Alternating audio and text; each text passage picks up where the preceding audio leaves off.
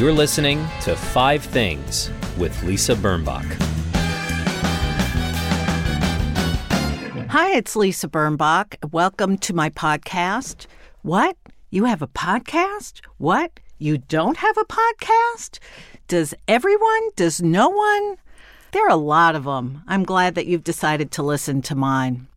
Every week, I talk about the 5 things that make my life better because this is a crazy time. A lot of people I know are having weird dreams, very detailed, very creepy dreams of the version that I get all the time, but now a lot of people I know are having them.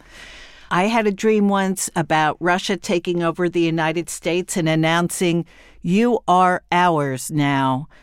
OURS. I swear, that was my dream. Anyway, it's a weird time, but it's a beautiful fall week. And I do this podcast to actually remind myself and to remind you that there's still things. They may be minor. They may be enormous. They may be theoretical. They may be actual that make our lives better. And we need to keep those in our minds so that we don't get, so we don't tilt, as they say in the pinball world. Yeah, that's exactly why I do this. So I'm going to do mine. Our guest today, Lisa Taddeo, the author of 3 Women, will do hers. And maybe you'll do yours at home. Or, I don't care where you do it, but come up with 5. It might make your day better. Okay, number 1 is public art. Now, cities love to, I'm going to say cities don't do enough of it. I changed gears. That's okay. Cities don't do enough of it. New York, in my opinion, doesn't do enough of it. There might be a statue in front of a building, and that is public art, but that's not enough. And it's exciting when things change, and it's exciting when public art gets in your way, gets in your face, so that you have to confront it and you get to enjoy it. One of my favorite pieces was in Columbus Circle a few years ago. It's named after Christopher Columbus, and an organization, public arts organization, erected a living room around the top of the statue, as if Christopher Columbus lived in a very ordinary, very good location, so it would have been very expensive, but a very ordinary apartment in New York, and you had to take stairs up or an elevator to see it. That was cool. It created an environment. Christopher Columbus was standing in the middle of it, but there was a TV, there were coffee table books. You could just sort of come and hang with him. Right now, I want to cite the Alex Katz cutouts that are planted in the middle of Park Avenue in Midtown. Alex Katz, if you've been following along, is one of my favorite artists. Still living, still producing, still very much vital. These are several, I don't know how many, cutouts of a woman. You see her from the back. She's taller than we are. Very simple, very flat, repetitive, and somehow just joyful, as if, look, in the median, there's a person wearing a scarf and a coat. She looks like someone I know. It's just food for thought, people. Just food for thought. But I like it, and I'm appreciative of it. Park Avenue medians usually get something cool. The Vessel in Hudson Yards is now the sort of latest public art space. I am probably the only one I know who has not been on it. And I'm not a big fan of Hudson Yards, so I'm a fuddy-duddy. Number 2, eye drops. Okay, if you're like me, you have questionable posture and dry eyes as a result of hunching over your laptop. Now, I have what my physical therapist would call really bad sedentary hygiene. I think that just means I don't sit right. And I should really be standing at my desk. I should really have an elevated desk. I should really not be using a laptop at my desk. I should use a desktop at my desk. I should do a lot of things differently. I shouldn't have had 2 slices of rye bread. But I love eye drops because staring at a computer screen actually dries one's eyes out.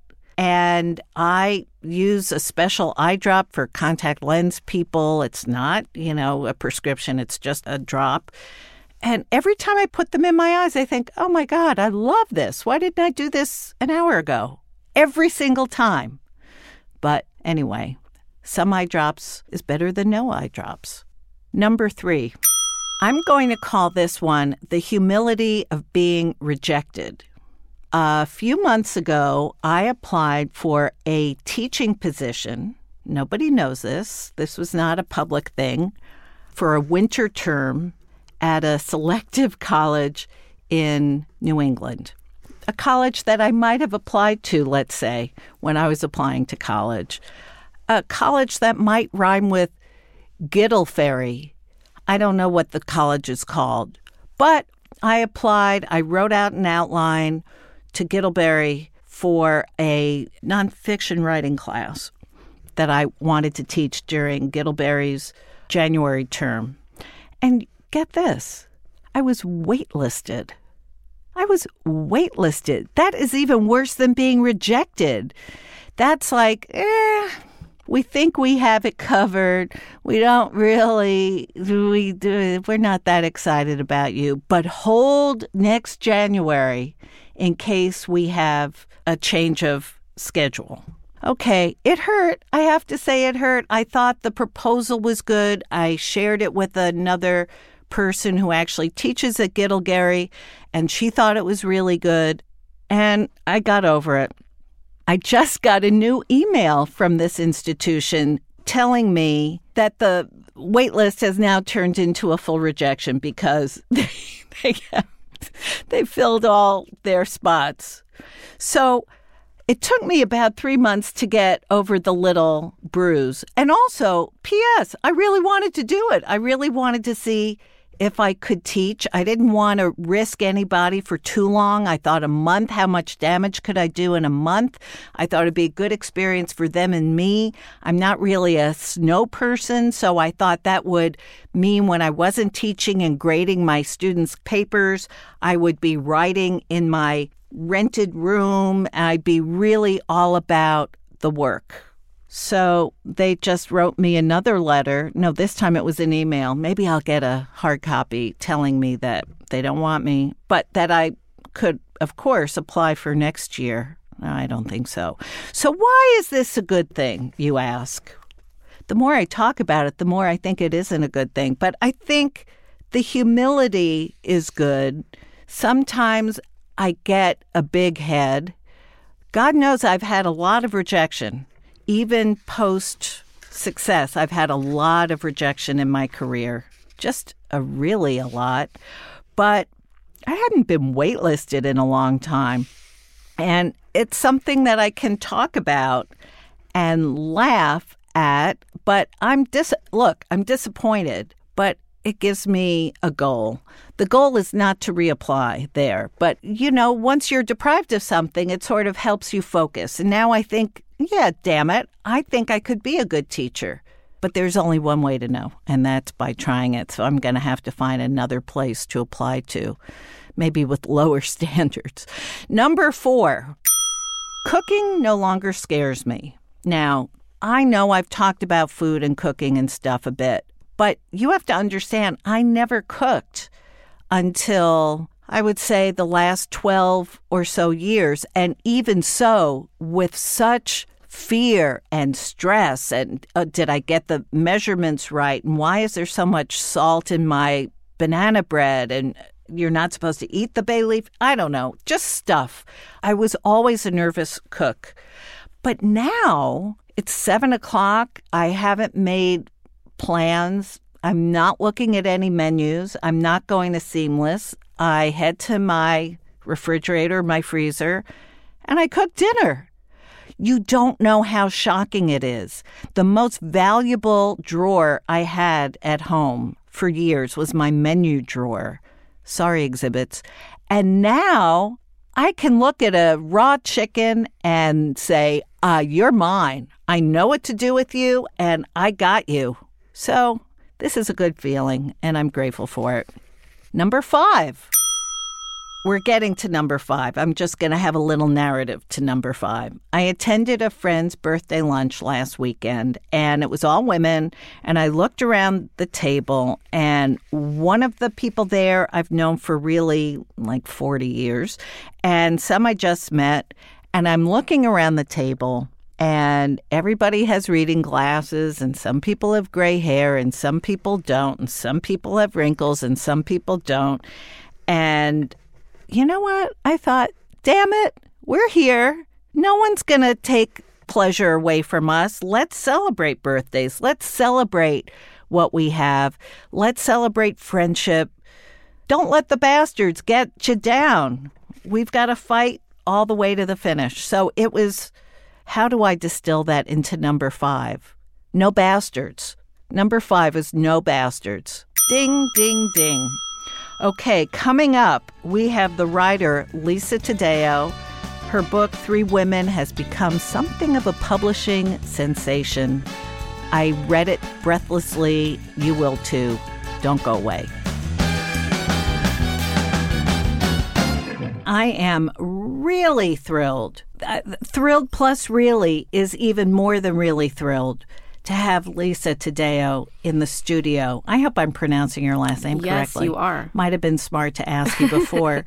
Lisa, if you haven't heard, is the author of 3 Women, a nonfiction account of 3 women, 3 American women, a very deep dive into their lives as it relates to desire and their innermost private thoughts and deeds. It reads like a novel or a 3-part novel, and yet it's all real. And Lisa, welcome.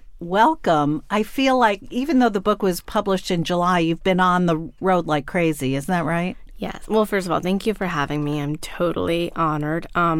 Yes, it's been it's been a little bit of a wild ride.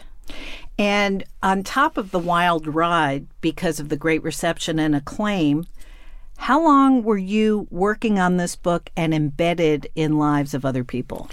So I began work on the book a little over 8 years ago. I crisscrossed the country 6 times total. Once I found my subject, which was definitely the hardest part of the project, I spent about 2 years either living amongst them, moving to their towns, or talking on the phone extensively, emailing, FaceTiming, etc. What was the pitch to your editor at Simon & Schuster? So he actually somewhat pitched me. I was younger, clearly, because it's been over a decade. And I was writing articles for Esquire and New York Magazine, and I had written a story called The Half Hooker Economy, which is reductive as magazine articles, as headlines tend to be. But it started out being a story about Tiger Woods and his alleged affair with Rachel Uchitel. So I went to go talk to her in Las Vegas, and she was like an ambassador to the world of bottle girls, which she had been embroiled in. Well, wait, was that her official job title? So she used to be a bottle girl, right? What she was then was a I forget the actual title, but bottle she was basically concierge. Yes, she was curator. Exactly. She was kind of sometimes she was called the general manager of the club, but what her real job was to be a concierge of the experience. And while I was talking to her, I went to a lot of clubs. In LA and Las Vegas and New York. And I was like the only person sober at 2 a.m. in Tenjune and One Oak, etc. And while I was there, while I wanted to understand Rachel Uchitel's lifestyle, I also became so fascinated with the bottle girls themselves, these women who were they weren't prostitutes, but they were quite willingly going on trips with men that they were serving at the tables, these $10,000 tables where you're in a back room of a club and you're getting Jeroboams of vodka and drinking Cristal, etc. And these young women are bringing it to you. And then the men would say, let's go to Miami this weekend. And the young woman would say, okay, great. And there would be perhaps a Manolo Blahnik shoe coming in sort of exchange. And it didn't even mean that they were having sex necessarily. It was somewhat a girlfriend experience, having a lovely girl in your arm. It was also having a yacht that's just filled with beautiful women. And my editor, Jofi Ferrari Adler, who is now the head of Avid Reader Press, which is an imprint of Simon & Schuster, he asked me if I would like to write a book. And because I was writing articles for Esquire in New York, but I had mostly, I thought he wanted, I was like, oh, well, I have this novel that I've been writing for. Yeah. And he said, no, I'd be more interested in you doing a book of nonfiction. So he said, it can be anything you want, basically. And that was terrifying. That's a good offer. It was great, but it was terrifying because I didn't know what I wanted to do. And the topics were, the wide range of what one could write. I was like, should I do something in Antarctica? I was younger and less afraid than I am now. I'm utterly, completely afraid of everything now. So he sent me a number of books, among them like Joan Didion and Janet Malcolm and Tracy Kidder and Tom Wolfe, these sort of new journalists. So it was like a cram course. Yes. Well, I had already I was already interested in Joan Didion and Tracy Kidder. Sure. But the one that I didn't really know about was Gay Talese's Thy Neighbor's Wife. Right. Are you familiar with it? Yes, I am. But we should say to the listeners who aren't, this is a book of nonfiction in which Gay Talese also, you should excuse the expression, embedded himself in the, let's say... Quite literally. Yes, in the sexual underworld of prostitution and swinging and sex clubs and so on. Yes. To write about sex. And what decade was that? The 90s? 1980 is when it was 80s. Published, but he had spent about 70s. A decade on it in the 70s. So I read the book. I was very, very impressed with the immersive aspect, as we were saying, the literally immersive aspect. And but I felt it was told from an exceedingly male perspective. I went to go meet with him. He told me that the only way that I would never surpass his book, but the only way I could somehow match it or come close to doing so was by going out and sleeping with married men. Seriously? Mm-hmm, yes. Well, thank you, Gay Talese. So, yeah, well, I mean... That's pretty annoying, and I appreciate your telling us. And honestly, there's something really irritating about hearing that in this moment, which, of course, 8 years ago wasn't this moment. Yes. And 8 years ago wasn't Me Too. Yes. But 8 years ago, it was all the abuses and taking advantage of younger, less powerful females was happening. Yes. God, was it ever. Yes, exactly. It was. Ugh. I know. Well, what was interesting about that advice was that I had seen... Have you seen Mallrats? No. A 90s movie, so we're moving up a decade. But it was a movie about literally kids in the 90s who were going to the mall, and their life experiences, basically Breakfast Club, but a lot less meaningful. But more shopping. Yeah, exactly. Well, it definitely captured part of the era, and I think it's a great movie. But there was a young woman in it who would have sex with men, and sort of while she was having sex with them, she would be writing about the experience. To sort of catalog it. And so from that, the idea that it was married men was obviously not something I was going to get into. And I wasn't going to get into any of that.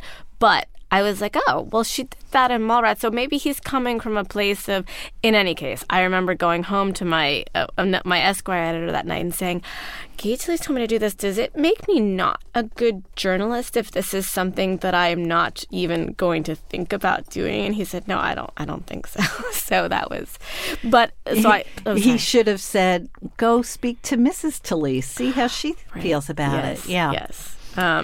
Yes. But so were you married at the time? No.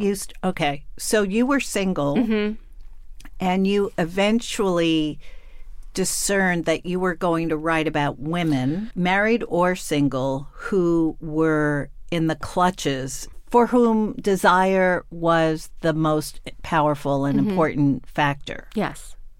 Yes. What I was looking for, I didn't really scrap the idea of men so much as women began to sort of just open up to me more in a kind of a way that felt very, one, raw, and two, completely sort of stripped bare of any ego. Whereas with the men I spoke to anyway, there was ego involved for much of them. So with the women, what I was looking for, period, was one, people in the throes of, like you said, of this passion. Two, I kind of wanted something unfolding in the moment. Or something that had just unfolded. So not something, because a lot of people would be like, 40 years ago I had this great affair. And while that was intriguing, I wanted something more immediate. And the third thing that was the hardest thing to find was somebody who was going to talk to me and tell me all these things and let me live in their community and talk to their friends. And at one point I said I was going to use real names, again, because Gay Talese told me I'd be a hack if I didn't. But this was the internet age. I mean, there's a lot going on. So that was hard, and so I was looking for someone who's willing, somebody who is passionate, and somebody whose story was sort of unfolding in the moment. But the stories you were told were so intimate. The details are so graphic and intimate. It's almost as if you were in the bedrooms with them, or in the back of a Suburban, as the case may be. Well, with Lena, I nearly was. Not quite in the back of the Suburban, but almost every time that she met Aiden, who was the man that she started up a relationship again. He had been her high school lover. She was now stuck in this marriage where her husband said he didn't want to kiss her on the mouth anymore. So she was in this very sad state. And she struck up this relationship with Aiden. He had been everything to her in high school. She had never stopped thinking about her. Now he is back in her life again. So when this was happening in real time when I met her, so it was just kind of amazing. She would go meet him at this place called The River, where they had met in high school, and they would have sex. And after they had sex, she didn't use text because it was too expensive. So she had Facebook messaging. So she would Facebook message me. I had a feeling you were the friend that she was Facebook messaging. Yes, I wanted to keep myself out of it. No, that was smart. But like the high school girl she had been, she's got to talk about it. She would be judged because she was religious. She was still technically married, and her friends would disapprove. So she would write to you and say, he told me he loved me, or at least a body part. And that was you. So you were right there. Unbelievable. The immediacy is very palpable as a reader. I mean, I felt like even I was there in the back of that Suburban. So to find three women who were that willing to open up to you and to be so honest and without ego, how many women did you find, and how did you put the alert out that you wanted to talk and that you were going to be respectful and they could trust you because they're telling you their most personal and intimate stuff? Well, I spoke to hundreds of people, women more so, but hundreds. I don't know how many, but a lot of hundreds. How did you get to North Dakota or Indiana and just... So the first thing, I drove across the country 6 times. I would post signs up that said, looking for passionate stories of, sex. Do you want to talk about sex, etc.? The signs said a million different things. I would post them up in various places above changing room tables in Texas, cars to go windows. I was just like, it'll be some passing person, slot machines in New Orleans, literally just truck stops, everything. I was trying the Four Seasons in Atlanta and like the cheapest motels. The only states I didn't think I went to is Wisconsin for some bizarre reason, because I've always wanted to go, Hawaii and Alaska. And other than that, I pretty much canvassed the country. So I did that. And then the first thing that I did that became a part of my book was finding Lena. And in order to find Lena, I had moved to Indiana, kind of just by the seat of my pants. The center of the country, more or less. And Kinsey Institute was there. Right, Kinsey is in Bloomington. Yes, so I met this doctor on one of my trips across the country. And he was conducting these hormone treatments for these women. And it wasn't something like, something like a real, it was just kind of, hey, do you want to try this? Do you want to try this? And they were losing weight. They were feeling newly more sexual. Their bodies were just getting into sort of chemical order more than they had been.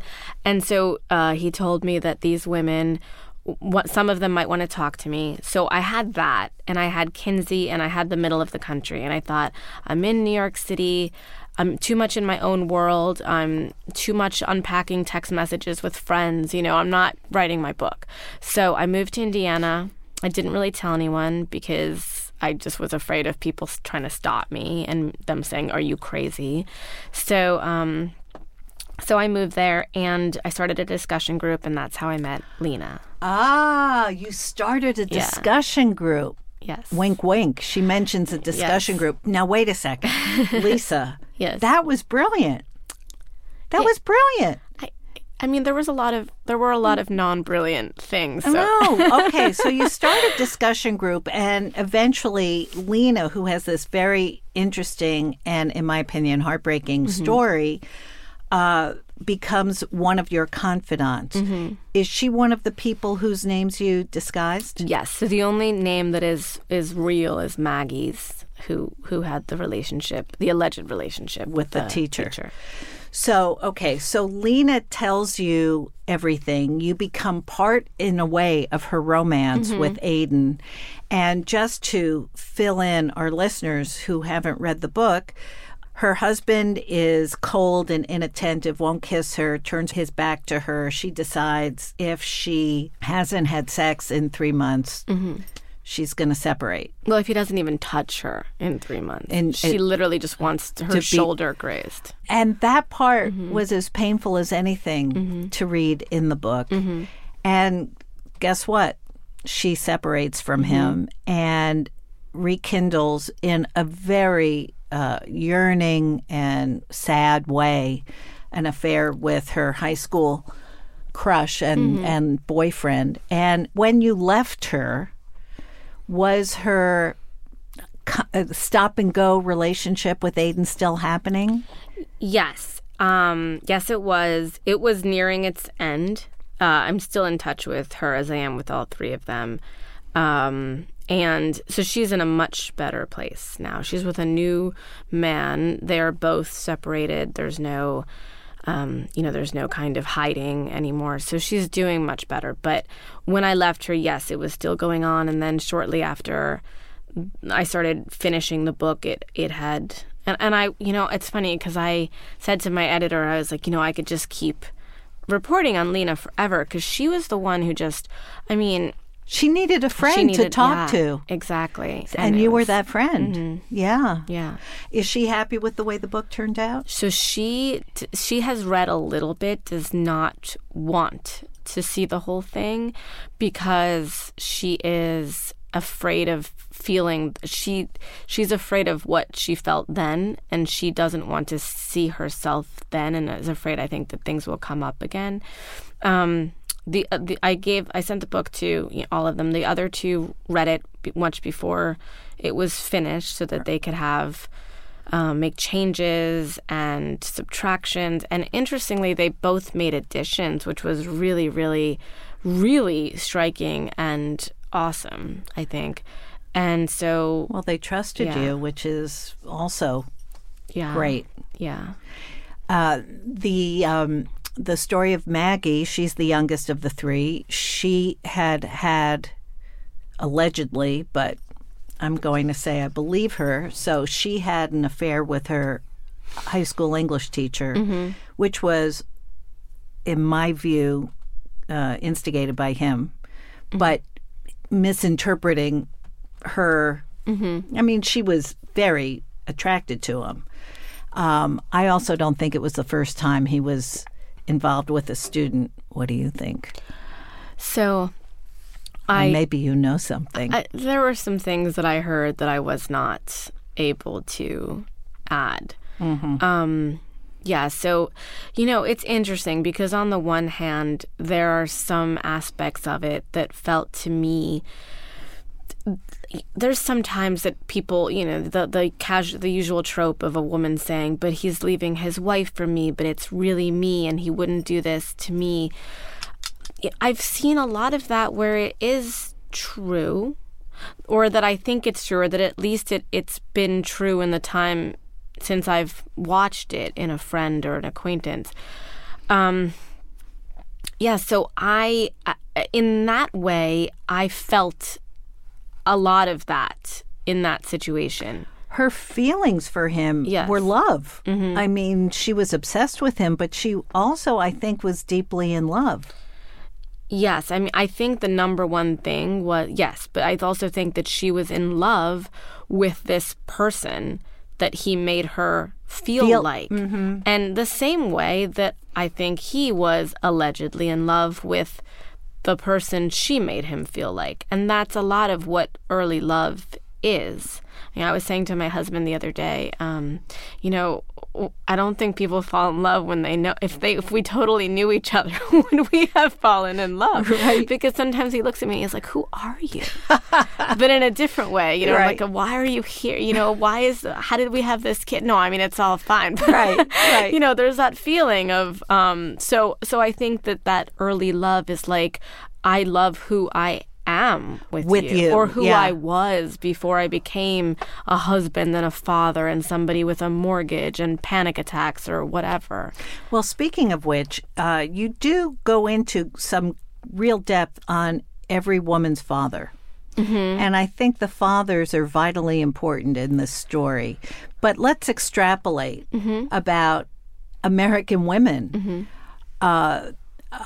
Are we, in your view, looking for our father?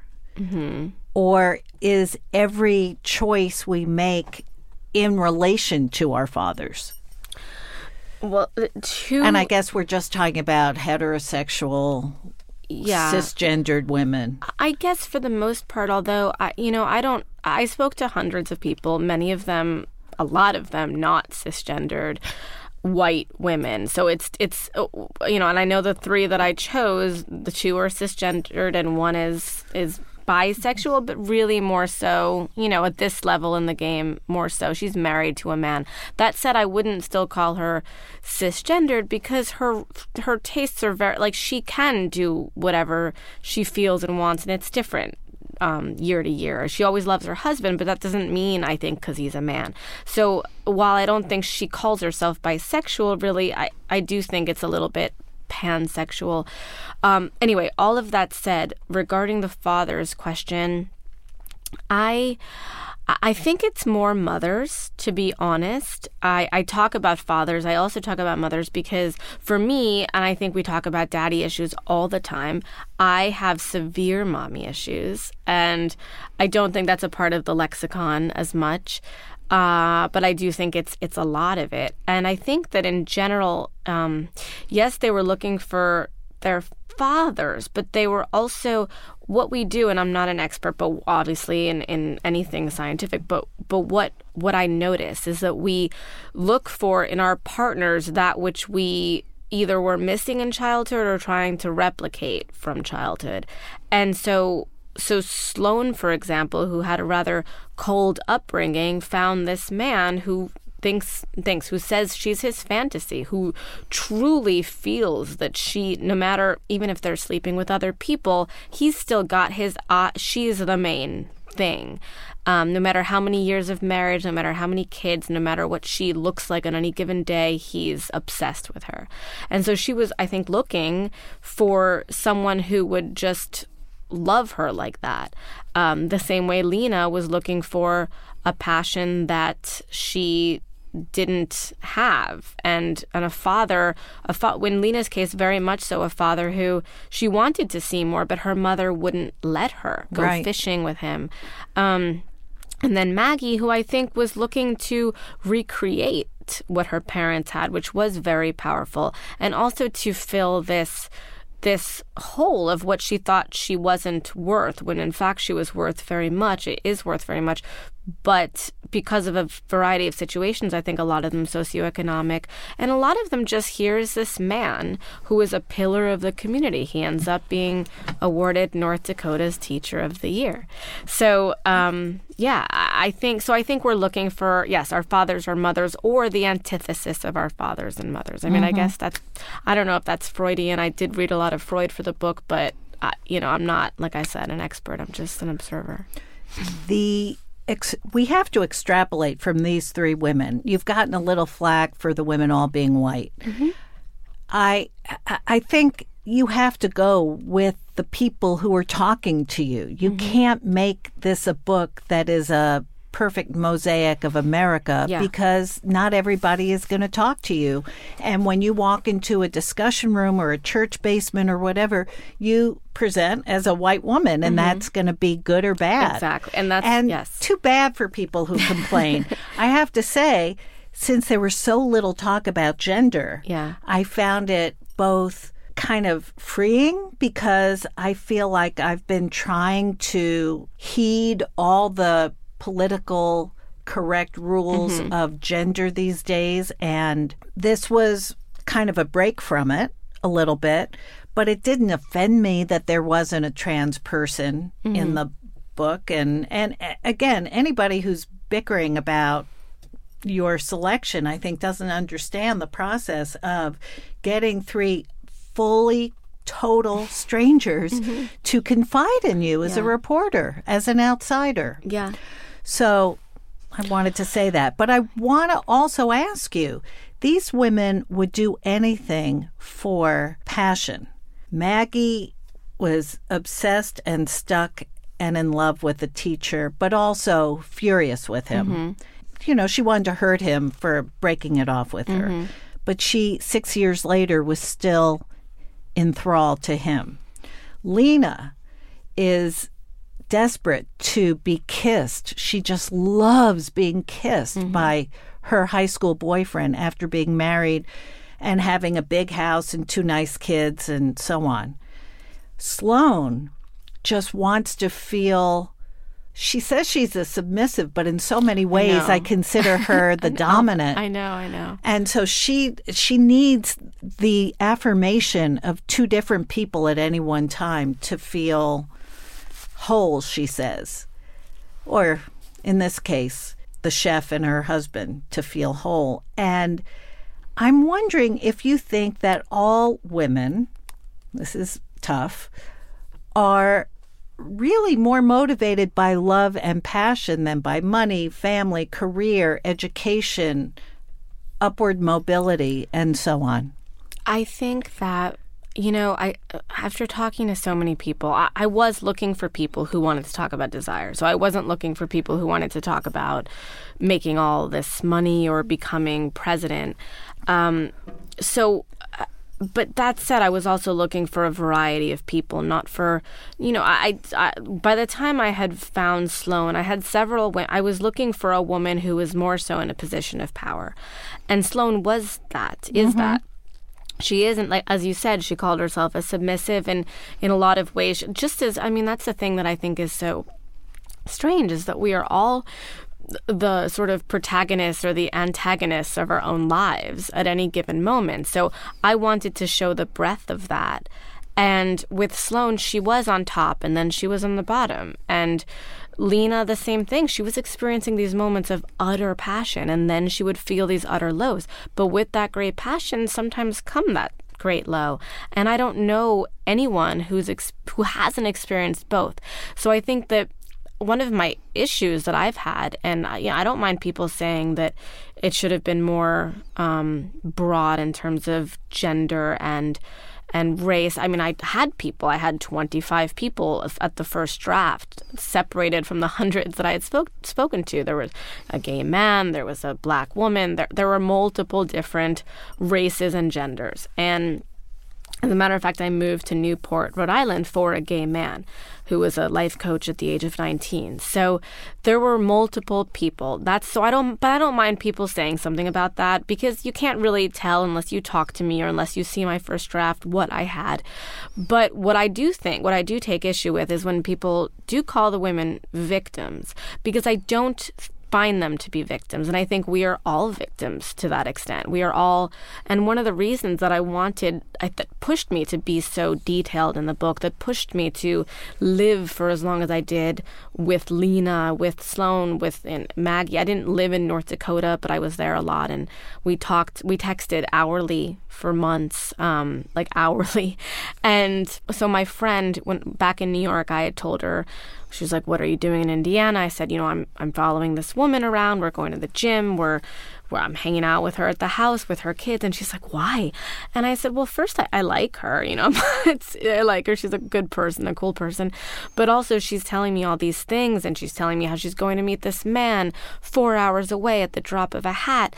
And she's getting a babysitter for her kids and trying to get gas in this car and not put too many miles on that car." And my friend said, "God, that's so pathetic." Oh, and I don't think that's pathetic at all. Well, what was even more galling to me was that, and I had to remind her, I'm like, you did the same thing X amount of months ago with Mr. X, who just because he was in a different job in a different city did not make it seem pathetic. Perhaps you didn't have kids, so you didn't get babysitters, but to sort of, and it's what Lena said. She's like, we shouldn't judge each other if we haven't lived through each other's fires and in each other's shoes. And that's how I felt. So I wanted to get granular so that everybody, every gender, every race, every type of person could see a bit of themselves in one, two, or all three of them the way that I did. I don't think they're victims. I think Maggie is a victim of some Yes. And it's really unfair to talk about this book as if everybody has read it, because not everybody has read it. I hope more and more will, and it's a wonderful read. But these are women who are, in many ways, in control of their narrative. Mm-hmm. Now, the last particular thing I want to ask you about your book, Three Women, is about the writing style. In my imagination, thinking, okay, she's got hours and hours of tapes of all these women. She is writing it as they speak. Mm-hmm. Is that? Yes. I literally, what I would do with each of them is, well, with Maggie, it was mainly having text messages from her, and I also had all the trial documents, so I was also able to, that was the easiest in a sense because I had a skeleton. It was all said, it was all written down. Mm-hmm. So I could just kind of go, and what about this moment? And then we would talk for hours about one moment. With Lena, there were tons of, but what I would do mostly is I would sit across from them the way I'm sitting across from you, and I would just have my phone out and I would type notes to myself. So I would have tape often, but also when you're driving around in a car, I'm not bringing a tape around and doing this. So I mainly would just sit there while they drove or while they talked or while we ate lunch or while we went to feminist lectures, etc., and just sat there and wrote emails to myself, which is, I don't know how to use the Notes app, so I just write emails. Like, I have thousands of emails a month where I'm just like, oh my God, I got to go through these and transcribe them. But so that's what I did. So, and it often looked, I think not looked, they knew what I was doing, but it often looked like I was just otherwise absorbed in my phone. Oh, interesting. So I think it felt, they knew I was writing what they were saying, but it's different than typing on a typewriter while someone's talking. It's different than... they didn't feel like they were being deposed. Yes, they just felt like we were having a conversation and I was on my phone and we were and it just wasn't like a sound. There was no sound to it. There was no, including a tape. With a tape, there's a lot of, oh God, I'm going to be on tape. With this, it was, these are my words and they're going to be down there, but they're also, I have a freedom here to not sort of be in an echo chamber kind of a thing. So that's predominantly, when it came to Lena, who was, like I said, the most willing to just give me everything, or the most, not willing, but the most desirous of giving me everything. Maybe. Yes. Yeah. Needing.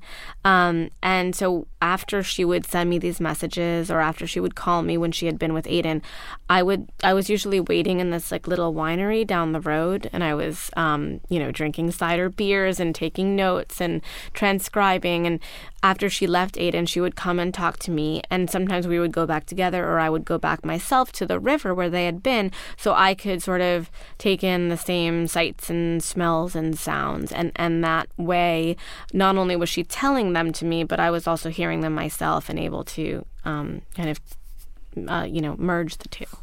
Do you think most women have big secrets like those women do? I mean, it's funny. It's like a lot of people have said things like, oh, that hasn't, I don't know, it's like if you talk to someone for more than a month or even a week, and they trust you, and you're not judgmental, and you're not part of their community yet, or not in a way in which they'll feel threatened that you're going to go and tell. Like, I think there's a difference between telling the world in a book and telling someone that lives next door, like, oh, can you believe what Janet did? It's different to say, Janet did this because Janet felt this, as opposed to, oh my God, the second there's judgment, that's when the person feels violated. Right. It's an extraordinary experience reading your book, honestly. And I think congratulations on a job really well done. I just want to say I read that you were a fan of Robert Coover. Yes, massive. As am I. Oh, cool. And there's that short story he wrote about... Going for a beer? One about the girl... Babysitter. In the apartment? Yes. Oh. That's amazing. He is the best. Did you get to study with him? No, not at all. I wrote something about him for Granta. I saw that, yeah. No, I haven't. I've read his books. I've been obsessed for years. I think he's absolutely fantastic. I would love to meet him one day. So if he's listening to your show. Yes, Robert Coover. If you're here. Call us both. Or we'll visit you. Yeah, exactly.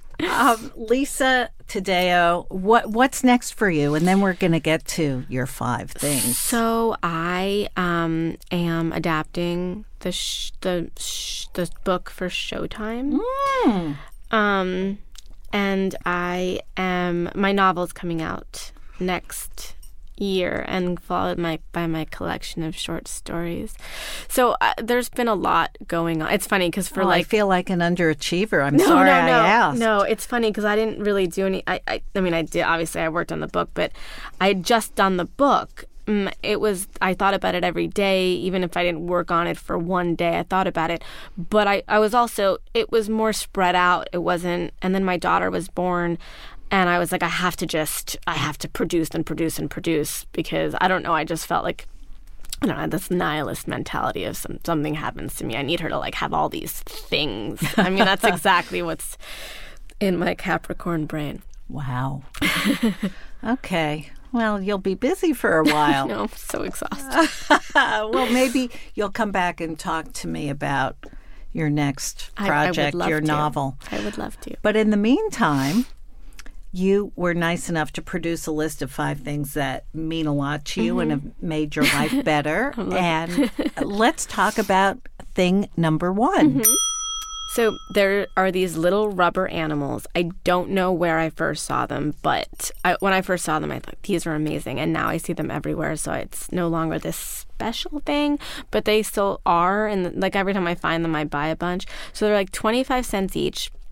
I've mainly gotten them for my daughter. I think the first thing I got her was a unicorn. And she loves them for a day. Yeah. And then she'll forget about them. No, she's past eating, thank goodness. But yeah, she'll like wash them in the bath. I try to like get 3 minutes to myself, so I'm like, wash this guy, but they're so small, so it takes her a second. So she gets done with them, and then I just found, because I have such high anxiety, I take them and I just put them in little like formations around my desk, because they make me feel happy. And then I also put them like on the kitchen shelves, and my husband's like, why is this rhinoceros next to the salt? And I'm like, because it makes me happy. What's it to you? Exactly. And are these the kinds of animals that come in vending machines? No, they're smaller than that. They're like this big, and they're rubber, and they're 25 cents each, and they're teeny tiny like that. Yeah. Oh, good. Okay, they sound cool. I'll get you one. Okay. You don't keep them in your pockets or anything? No, I don't. Well, I'm trying to think because I do have no, I don't have one on me. Okay, number 2. So number 2 is a space heater that I have under my desk. I literally use it every day, except for maybe on 85-degree days. But on those days, if the air conditioning is on, I'll still use it because my husband wants to be cool, and I don't want to be sweating, but I want my feet to be warm. And I don't know if I have poor circulation or what. I just like it. It makes me feel like I'm in a Charles Dickens novel. In a sweatshop somewhere in southern England. Or just like Tiny Tim slicing a pea in half and warming oneself by the fire. I mean, I'm being a little bit hyper romantic, but in a sad, poverty-stricken way that is unfair to romanticize. But that's what I feel when I'm with it. No judgment. Okay. No judgment. I like a space heater too. Maybe not today, but number 3. So our dog, whose name is Rue, who is a chocolate lab, so she is a wonderful dog. She's very wild when a new person comes over, but when there isn't, she's the quietest dog in the world. She just hangs out. I've stepped on her, but I've almost, because she's like a rug. She just lays there, doesn't care if you walk by. And at night when I'm snacking, because that's what I do when I'm writing, it's like I always gain at least 10 pounds when I'm actively working on something, because the anxiety needs to be fed somehow. So I am just snacking down there. She's always by my feet, and I'm like, I know that she's there a lot because I'm eating, so I always like feed her some stuff, and then, but it just is. So our daughter was born, and the dog was our first kid, but then as all things happen, the kid comes in and the dog. I read The Lady and the Tramp to my daughter a lot, and one of the other dogs says to Lady, when the baby comes in, the dog moves out, and it's like the saddest thing, and that's and my daughter's like, yeah, bye, Rue. But then she also, I'm like, that's the only sister you're ever gonna have, so you better be nice to her. But anyway, yes. So the dog is like this, has just become this person that just at night mainly is just the only keeps you company. Yes, with my space heater. Don't you feel that dogs are security blankets no matter what? 100%. They're just, especially ones that you don't really have to. I mean, there's been some wild dogs in my life that you kind of have to. So this dog is she's always been so easy to just be with. Excellent. Number 4. This is very funny. So yeah, I don't know. The first time I found them, I was in school. I was getting my MFA at BU. My daughter was an infant. I was exhausted. I would be up all night with her or writing short stories for the program and this book, etc., doing everything concurrently. I was exhausted, and I would be up literally 4 o'clock in the morning, and then I would go to sleep for 2 hours and get up at 6. And I would, like I said before, with the family dog number 3, I was snacking. And I bought these for a babysitter we had who was vegan, and I just tried one night, and I'm not vegan. Right, and wait, they're called chicken sliders? Yeah, chicken's a CHIK''N because it's not real chicken. Right. And what are they made out of? They're soy? Some kind of soy protein, but they don't taste. They taste like chicken. They taste better than chicken. Whatever chicken is, they taste better than chicken. And you kind of have to, if you do it the way they tell you, it doesn't come out as well. Like you could just microwave it. I take the buns and toast them, and then I take the patty and I fry it in a pan. So I make it as difficult as possible to eat this microwave thing. And then I put honey and mayonnaise inside the bun. And I have a whole thing. Wait, they come with the bun? Yeah, it's a microwavable thing. It's like a White Castle slider that you would buy frozen. They're frozen, and then you just pop it in the microwave. But it's like a 20-minute process. So you don't eat as many as you could if you just snook them? I do, because you can put like a couple of patties in the pan at So no, we have a 4-slice toaster. So no, there could be 2 going on. Wow, they're really that good, huh? Everyone should try one. I'm gonna try I it. hope I think it's Garden, Gardein. I hope they hear and just send me a lifetime supply. So Okay, Garden. Just kidding. That would be good. Okay, I'm definitely going to order some or buy some when I go to the supermarket. Can you get them anywhere? I haven't seen them everywhere. Definitely, organic markets, Whole Foods, etc. But I've seen them. I think they're really making a big impact. They're great. They're not for just vegans. Okay. I'm really putting a star. No, it's real. And please let me know what you think. 'Cause I will. I don't want to give people the wrong suggestions, but I really want to know feedback. Almost nothing to me is better than chicken. So, okay. That's a challenge to me. Okay. Okay. And you have to do it the way that I will. You have to but honey and yes. And mayonnaise. What about mustard or ketchup or? You can try whatever you want. My time tested by a lot is a little drop of honey and a little bit of mayonnaise. They don't need much. Okay. Yeah. Okay. I promise you. Okay. I promise you. Okay. And Lisa, number 5. So yeah, I'm sorry. I didn't really know we were going to read these. We were going to talk about You these. don't have to. No, it's fine. I don't mind. No, it's fine. I just was thinking that it was going to anyway.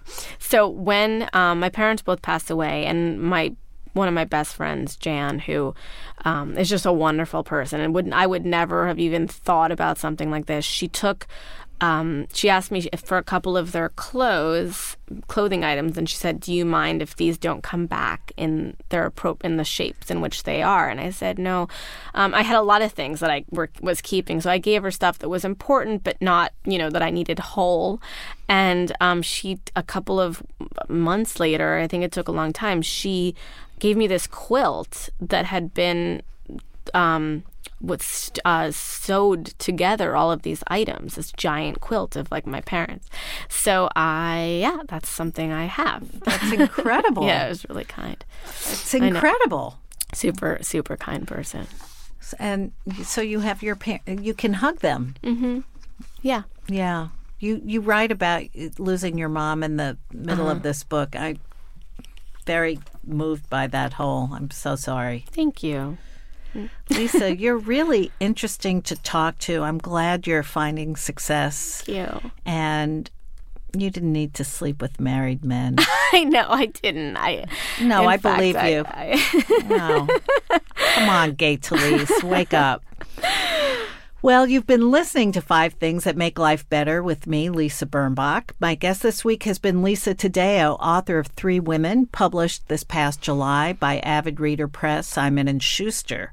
You can follow Lisa on Twitter and Instagram at Lisa Taddeo or on her website at lisataddeo.com. You can subscribe to this podcast on Apple Podcasts, Spotify, Stitcher, Google Play Music, YouTube, and iHeartRadio. Or anywhere else. I don't care where else. Read it on the bus or download it from the fumes. My blog is at lisabirnbach.com, and you'll find links and photos that refer to stuff we discussed today. This podcast is produced in New York City by thefieldtv.com. My engineer is Jimmy Regan. My team is Espresso Rucci, Michael Port, Sam Haft, and Boko Haft. Until next week, stay cool and act natural. Bye-bye. That was 5 Things with Lisa Birnbach. New episodes every Friday, if she remembers.